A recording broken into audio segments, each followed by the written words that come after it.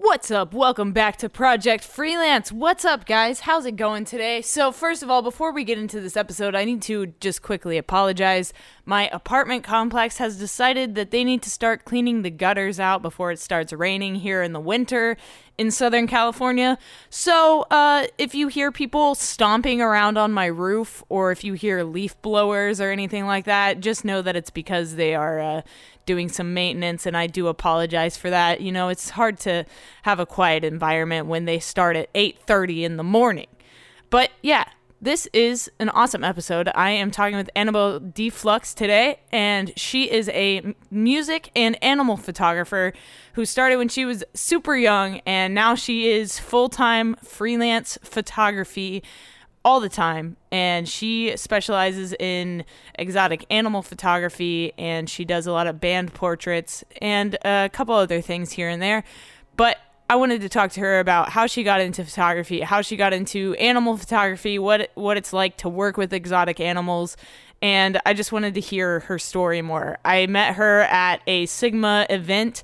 She was actually a speaker with our last guest, who was Graham Sheldon from last week. If you haven't checked out that episode, I highly recommend you go back and listen to that one. We talk a lot about how to travel as a filmmaker.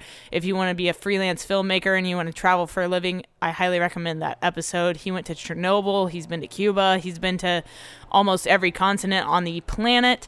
So yeah, definitely check out last week's episode. But this week we have Annabelle on, and I'm super excited to talk to her.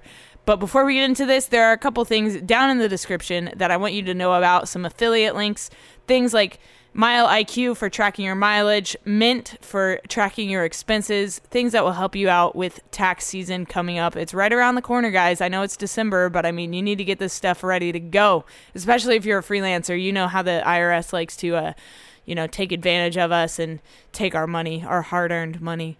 So yeah, if you guys need help with any of that kind of stuff, there are links down in the description for you. Other than that, if you need some gear, there are a bunch of Amazon affiliate links in the description for things like backpacks, GoPros, DJI Mavics, anything that you need that I use is down in the description. So yeah, if you need some recommendations, check out the description. And if you want to get to know Annabelle more, her links will also be down below. But without further ado, let's jump into this episode. Annabelle, could you please introduce yourself and what it is that you do to the world as a freelancer? So my name is Annabelle D. Flux, and I am a professional photographer. So how did you get into photography? Take me way back to like your first photography adventure. Oh man, so I got my camera when I was around 10 years old, or at least my first camera anyways. It was a gift from my grandfather. I was always very artistic as a child, so I was always drawing or painting or doing something creative. And photography was the only medium that I hadn't actually tried, so they thought it would be a good idea to get me a camera. And I wish I could tell you exactly what it was that made me fall so in love with photography in that moment, but whatever, force kind of pushed me into it, it was just love at first sight. I mean, I was running around with this itty-bitty little red point-and-shoot camera from Target, like every day, photographing everything. And with that love kind of manifested this desire to do this indefinitely. I was like, I never want to stop doing this. This is what I want to do. And when I became a teenager, I received my first DSLR camera, which was one of the new Canon Rebels, or at least when they first came out. It was the first time that it was teeny bit bigger and looked more like how DSLRs at Canon look today. And, I was always a big fan of animals as well, so I just dove right into photographing animals for years. I was like, this is my thing. And then when I was about 15 or so, I actually graduated high school early because I wanted to pursue photography so passionately, and I realized that I couldn't actually go to school and do photography at the same time. So I decided, why not just graduate early and dive right into doing photography? And that's exactly what I did. And about, I want to say about a year, maybe a little less after that, a friend who was dating a musician at the time approached me and begged me to take photos of her boyfriend's band because there was nobody else who knew how to use a camera. And despite my protests of I only photograph animals, I'm not going to do this, she kind of pulled me into it because it was the one friend that I couldn't really say no to.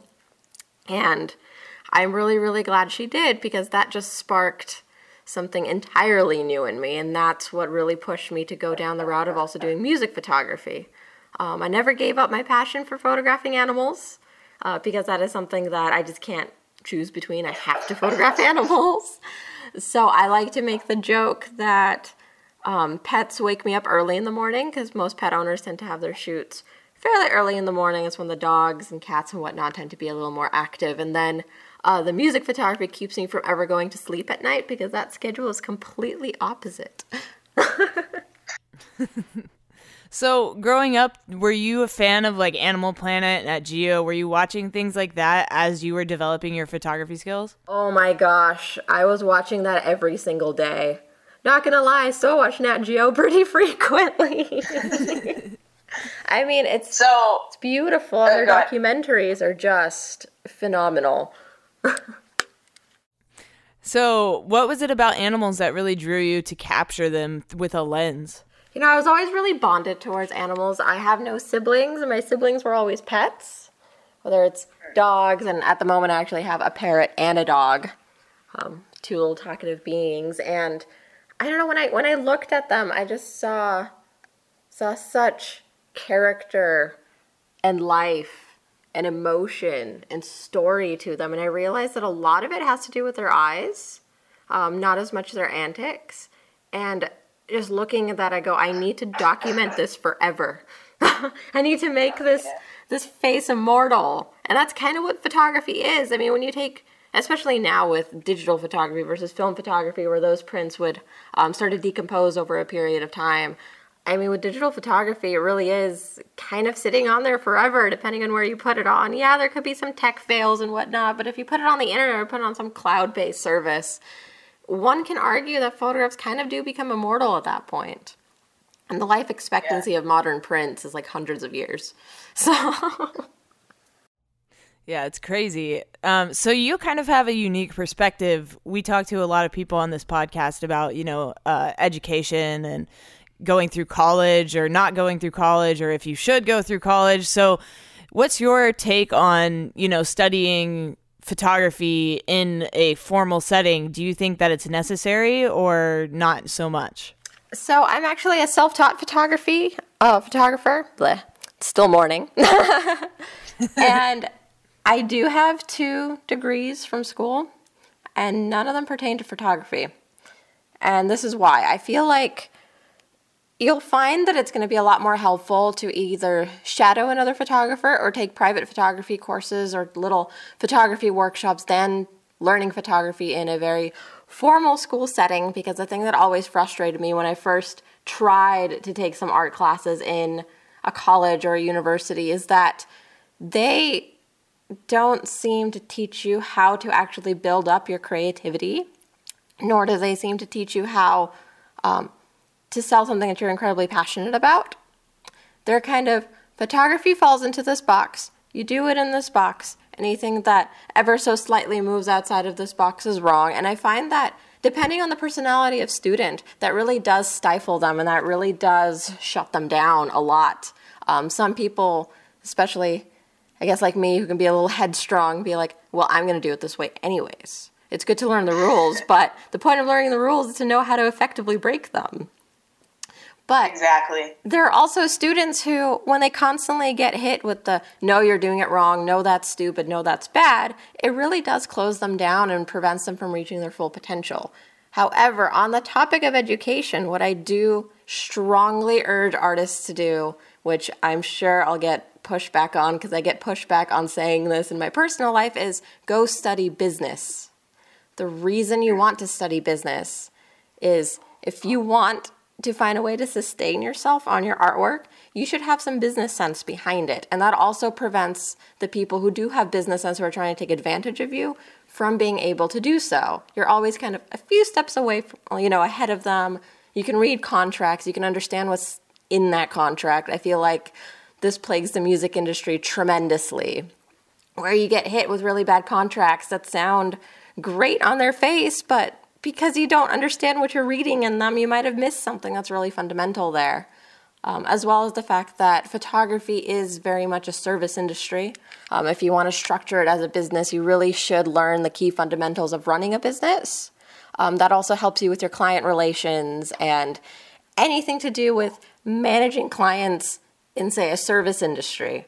So I do urge freelancers to, you don't necessarily have to get a degree in business. That's not necessary. I can't say that any of my photography jobs have ever asked to look at my degrees.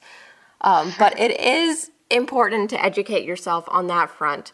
I mean, on my desk where I edit, I have legal books that tell me about copyright law, what you can and cannot do in the state of California, what you can and cannot do in the United States. I have procedural outlines on there. It's all stuff that I can reference in case something happens or in case someone approaches me with something that sounds a little too good to be true. And have you run into those instances before? Have you ever, I mean, one of the questions that we ask on this podcast is, have you ever been screwed over by anything? Have you ever been taken advantage of? Have you ever not been paid? Can you talk a little bit about that? Oh, absolutely. And unfortunately, I feel like it's a bit of a growing pain when you're an artist. You're probably going to experience that. Because when you're new and fresh, you don't know how the industry works, which is completely understandable. Like, for me, people can tell me how the industry works 10,000 times, but until I butt my head into the wall myself, it's not really going to register in my mind how it actually works. There are so many things that people feel that other humans would not do to them, and that's exactly what they end up doing to them. Because unfortunately, my issue is that I always view everyone the way kind of that I see myself, in the sense that I'm going to be respectful to other people. I'm going to pay them if I say that I'm going to pay them. I'm going to not screw them over, steal their work, and run. But unfortunately, the rest of the world doesn't always operate that way. And I have run into so many instances in the beginning of my career where I didn't get paid for my work. I naively took someone's word that they were going to pay me. I didn't have contracts, which was a huge no-no. Anyone who starts out, even before you click that button, a contract is a really good idea. And they've taken my work, not paid me, and run. And the problem that I run into with the legal system here is that, yeah, you can sue someone and you can win, and the court says they have to pay, but no one really enforces that payment. So at the end of the day, a lot of people tend to, depending on the pay and depending on the person they sued, kind of drop it, because then you have to hire a collections agency or a PI to find them and to make sure they're going to pay you, and you're not really backed up in that regard, so to speak. Especially if you don't have a contract. If you don't have a contract, it turns into he said, she said, and that's just a whole mess in itself. And this doesn't just extend to individuals. This can extend to businesses. This can extend to corporations. Unfortunately, it's just kind of a risk that you take when you go and you start working for money, so to speak. So how long did it take for your business to go from you just doing it as a passion and doing it for fun to something that paid your bills? So when I was 15 is when I started charging for my work. Because it wasn't a lot, it was honestly pennies, but you know, what kid knows what to do? I was just like, this is worth more than zero. And it took me about, I'd say 6 or 7 years to really build that up to a point where I could pay my bills off of it. It takes a long time. That's the thing. It seems like it's something that, wow, I'm good at it and I'm going to get clients and it's just going to work now. Unfortunately, that's not really the case. You do have to invest a lot in marketing and getting your voice out there and getting yourself out there and people to recognize you and notice you. And you're probably going to do a lot of really cruddy jobs that you don't want to do in order to get there, or have to work for very little in order to establish yourself in that city, or to build up a resume that justifies the price you want to pay or you want to charge people. So it takes quite a few years. And I was also in university at the time studying business. So that was also kind of a bit of a stifling thing there because the time commitment between the two. So let's just say that I decided that the thing that I should sacrifice is my social life. So you were studying and you were trying to get your photography off the ground. Did you have any real, quote unquote, real jobs to help supplement your income while you were in that interim? I did not at that time because I was very fortunate to be living with my folks. I know that is something that not everyone has the luxury of being able to do. So it is possible to do just a regular 9-to-5 job that pays your bills or helps you out financially while you're building up your photography. And I've actually seen fellow photographers take that 9-to-5, show their bosses that they have this creative skill, and get boosted to a better position, a position on, say, the marketing team or the creative developments team or the content creation for businesses, social medias, and whatnot. So I find that there will always be a way where there's a will to kind of get what you want. For sure. So have you ever done any internships or have you ever been a mentor for anybody? I have not personally done any internships. I shadowed some photographers that became very good friends of mine, and I'm incredibly grateful for them to allow me to shadow them when I was first learning. And as of, gosh, my times might be off because I can't even believe it's going to be 2020. I think it was about 5 years ago. I started teaching photography classes because I always love to teach other people. I especially love to teach people that have that same spark in their eye and have kind of that passion for it. And I realized that since I am self-taught, I kind of figured out the camera and figured out how to take pictures in a way that seemed kind of logically intuitive to someone who's just looking at an item and not really know how to use it. And then they kind of figure out how to get there. So another reason that I don't particularly like traditional education for photography is because they tend to talk to you as if you already know what you're doing, which doesn't necessarily work when you don't know what you're doing. So I've seen so many people sell their cameras, drop the camera, never pick it up again because they got so frustrated when they were trying to learn it and they were thrown with all this technical jarble that, to be honest, unless you really want to dive into how a camera works, it's not necessarily that important when you take pictures, but they were just so berated by that they just could not, they were just so overwhelmed. They're like, well, the camera is now the most complicated piece of equipment in the world, and I can't take a picture now. So I was looking at them to go, how about I show you how to do this? Because I can show you how I got there. I can explain all of these terms very simply to you, and then you can pick up the camera and have some fun. Because the whole point of all of this is that the reason we're doing it, the reason we're even getting into something creative is because we love it at the end of the day. It's not because this is an easy way to make money or this is an easy living.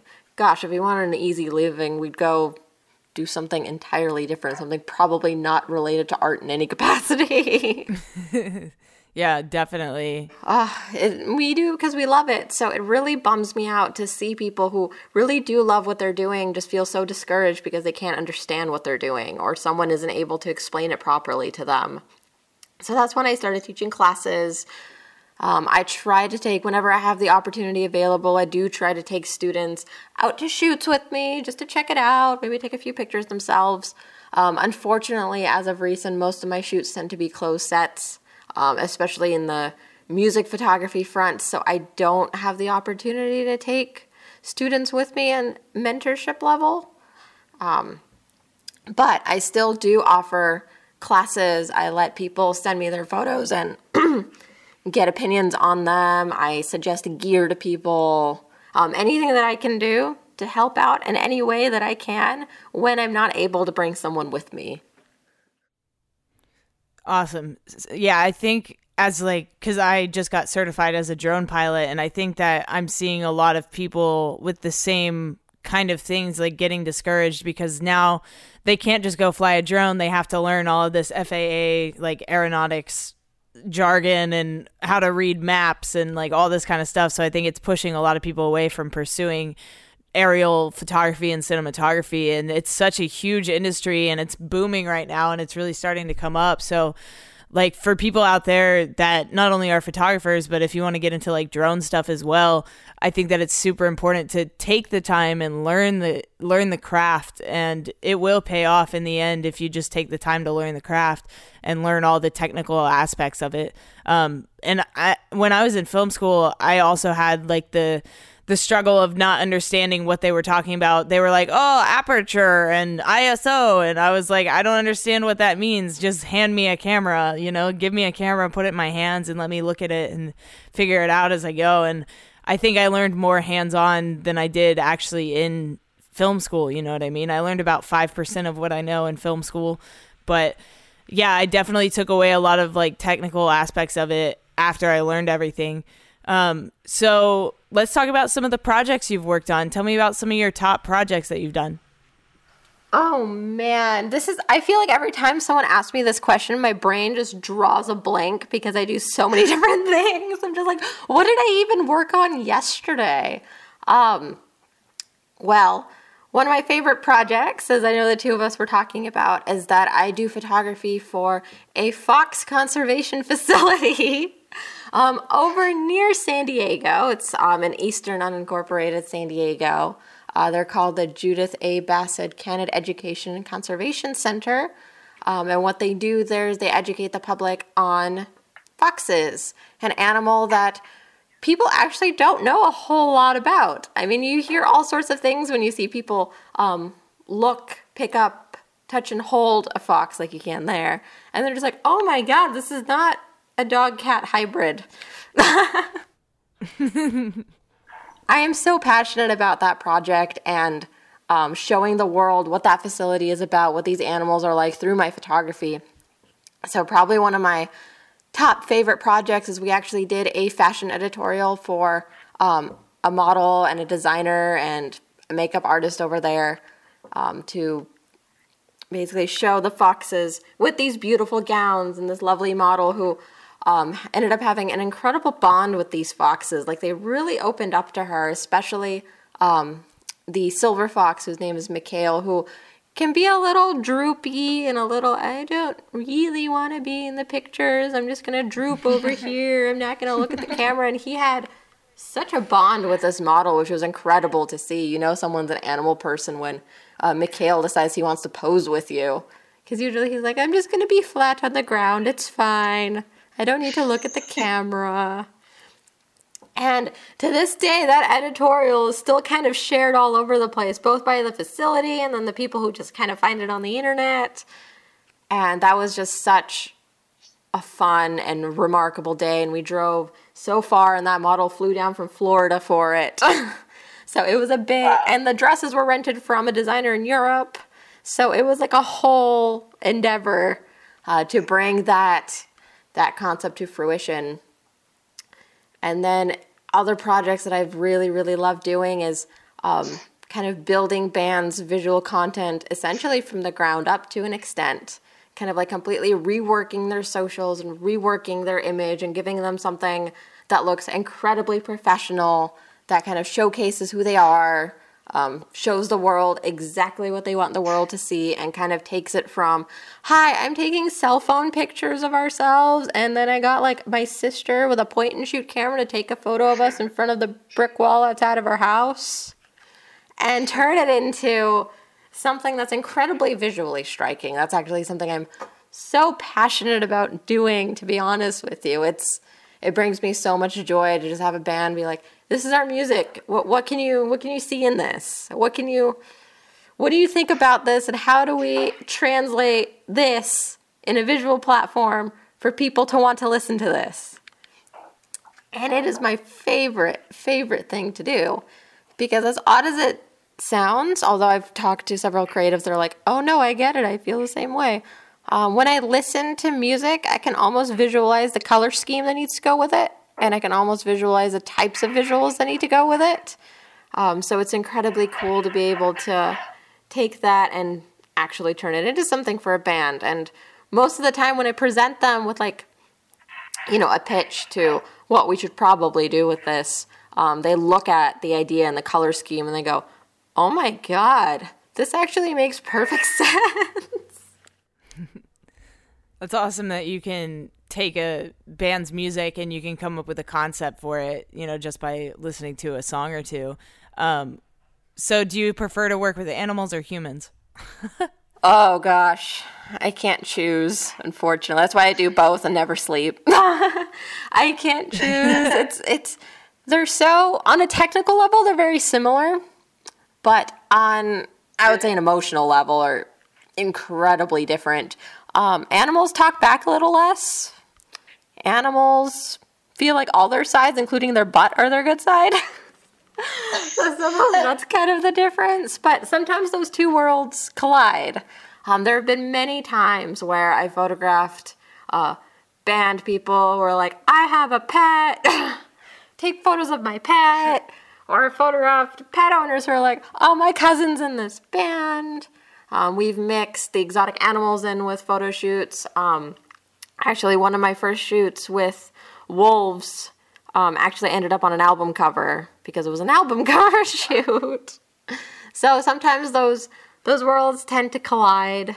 I've worked on long-term photo shoots for Ace Von Johnson, who plays in LA Guns, Faster Pussycat, and he's a big pit bull advocate. So I take photos of his dog Mila and him and Mila together all the time, and we sell prints to raise some money for pit bull advocacy, and he does such incredible work. So that's been a way in which the two worlds kind of collided, and actually our friendship started because we just started talking about dogs, and turns out we adopted our dogs from the same place, and we both do a lot of charity work for animal rescue. So we're like, oh, hey, there's another one like me out there. So what's it like to coordinate getting these animals? Like, where do you find wolves at? Like, did you just go into the wild and find some wolves, or did you rent them? Like, how do you find these animals? Pluck them from the wilderness. Just pluck them out of the Alaska. Do they have wolves in Alaska? That's actually a good question. I feel like I should know the answer to this. All the wolf people are just going to hate me right now. They're like, how do you not know? But I don't think there's wolves in Alaska. I don't believe there might be. Maybe. I don't know. Yellowstone has wolves. Can tell you that for sure. True. And they're starting actually to move over to Northern California, back where Northern California used to be populated by wolves, and then they were all poached, unfortunately, and some of the packs are actually starting to slowly get back over there, so that's kind of cool to see. But to go back to the original question, I'm actually a part of a community of people who own high-content wolf dogs. And what a high-content wolf dog really means is that there's more wolf in this animal than there is dog. However, it's not a wolf got bred to a dog situation. It's, a wolf got bred to a dog longer than, or many, many years ago, probably longer than I've been alive. And then you breed wolf dog to wolf dog to wolf dog to wolf dog to wolf dog until you get to this point now where you have animals that have very, very high wolf percentages, and they are completely unrecognizable or like undistinguishable from a wild wolf because they really do share all of the physical characteristics. However, they do also have some of the docile temperament of a dog and some of the love for people from a dog. But not to be confused, these are definitely not dogs, and they do require licenses and permits to own, and are most definitely not for the faint of heart because this is still not a domestic animal. But I'm a part of a community of people who own them and raise them and take care of them. And these people are part of ambassador programs in which they use their animals to educate the public on wolves and saving the wolf, because the wolf is an endangered species and incredibly vital for the ecosystem. And they tend to partner with big wolf sanctuaries and wolf facilities such as the Wolf Education Project in Julian, Wolf Mountain Sanctuary in Big Bear, and facilities such as that. And I'm very good friends with those private owners, and that's where I acquire the animals for these photo shoots. But for anyone who wants to pursue this, make sure that the owners have a proper USDA license to be able to have them in photo shoots, because you can be on the hook if they do not. And forbid something happens during this photo shoot, you really don't want to muck around with that. Especially because the people who do own them really do need to know what they're doing and to have the proper permissions to display these animals in a commercial setting, like a photo shoot. Yeah, so for all of you out there listening, you can't just go pluck a wolf out of a national park and use it in your photo shoot. It doesn't really work that way. You got to do this stuff properly. Yeah, I mean, maybe if you like sit there and be like, hey, you bored? You want to hang out in a photo shoot? I'll get you some steak. Maybe they'll listen. I don't know. So how are you getting your gigs? Are these like word of mouth? Are you finding them on Facebook or freelancing sites? How are you getting your gigs? So it tends to be a mixture of all of the above minus the freelancing sites, only because I've never really explored that avenue. When I first began, it was entirely, I went out to businesses and I was trying to make deals with them, to try and make cross-promotion deals where they advertise my services and I advertise theirs, and their clientele will see that I do photography, and maybe it's like a grooming salon for dogs or a music venue for bands, and trying to establish relationships in the local community. I dove really deep into the local music community and whatnot, and went out to shows and advertised myself and talked to the musicians who were playing and snapped a couple photos to show them what I can do and stuff like that. And then I realized what the power of social media is, because at the time when I was doing photography, I was still a kid, and I was not the kind of kid that was really sitting on the internet that much. Like, I had a DeviantArt account because every teenager had one, but I wasn't sitting on Facebook. I never had a Twitter. Instagram wasn't a thing at the time, so it wasn't something that I really gave a lot of value to until I really looked into and realized that social media and the power of social media is an incredible marketing tool. So after that, I started advertising on social media and really finding clients on social media through various marketing means. And I just kept building that until you kind of hit today, in which I'm still advertising, I'm still seeking clients because that's something that everyone does. But a lot of the work that I get tends to be someone has found me because of a presence on the internet, or of course word of mouth.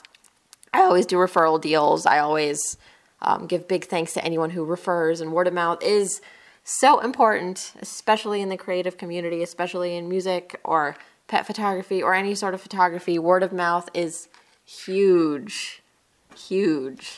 So if somebody wants to get involved with one of these communities that you are a part of, how did you find out about all of this stuff? Like did you read about it somewhere? Like, how did you find out about, like, for example, the wolf community? Like, how did you find that?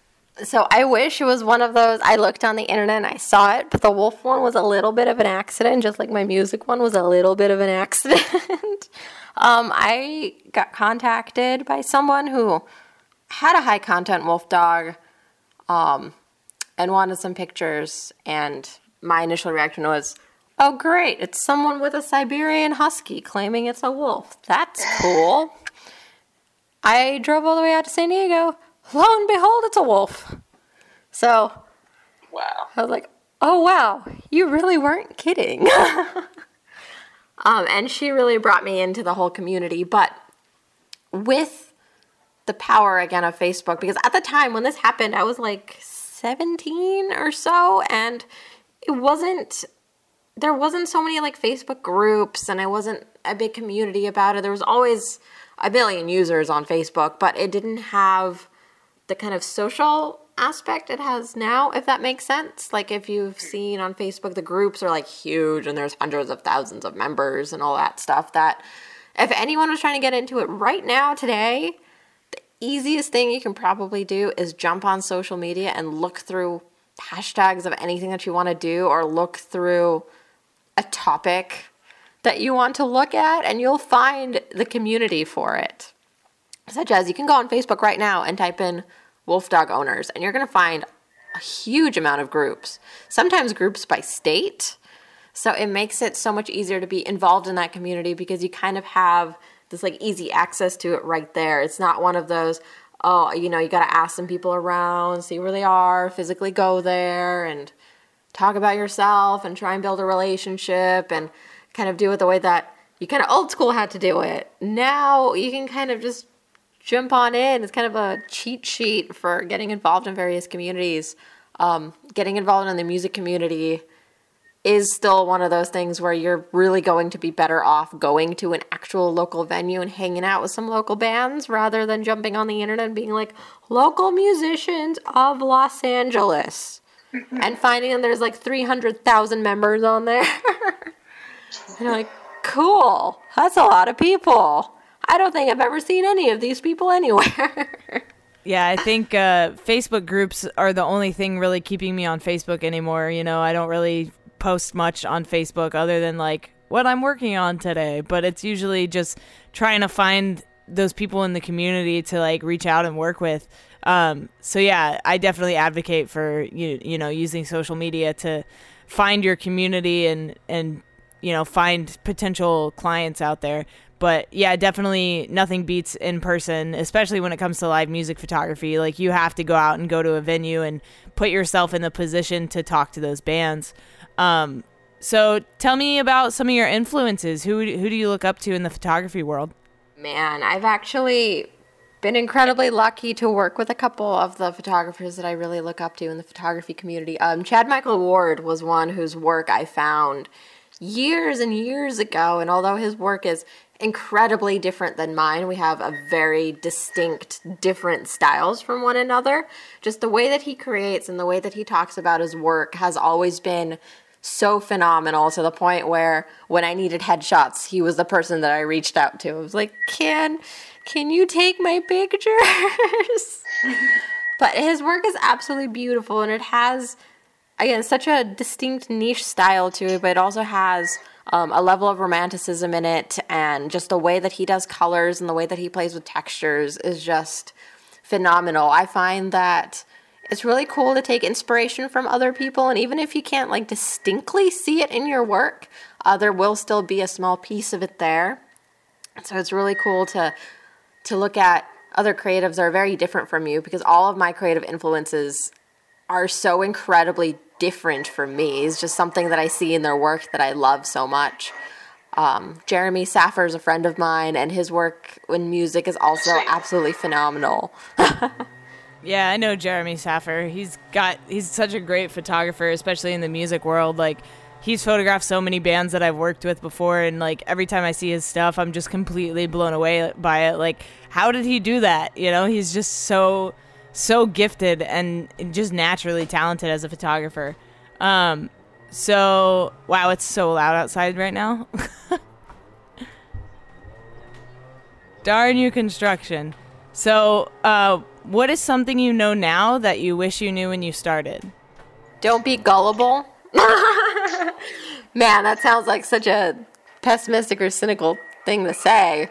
But really, we want what we want so badly, especially when you're pursuing a creative endeavor. You're so entrenched in it, and you love it so much that you would do anything to make it come to fruition. But the thing is, you still need to have your better sense on you. If something sounds too good to be true, or someone really is kind of shooting hot air up your ass, you need to be able to see it and not allow your insatiable want to succeed to be blinding you from some of the people that are a bit more nefarious and are looking to take advantage of you. And that is the number one advice I would give myself if I can go back in time, is that anything that sounds too good to be true, don't do it. Walk away.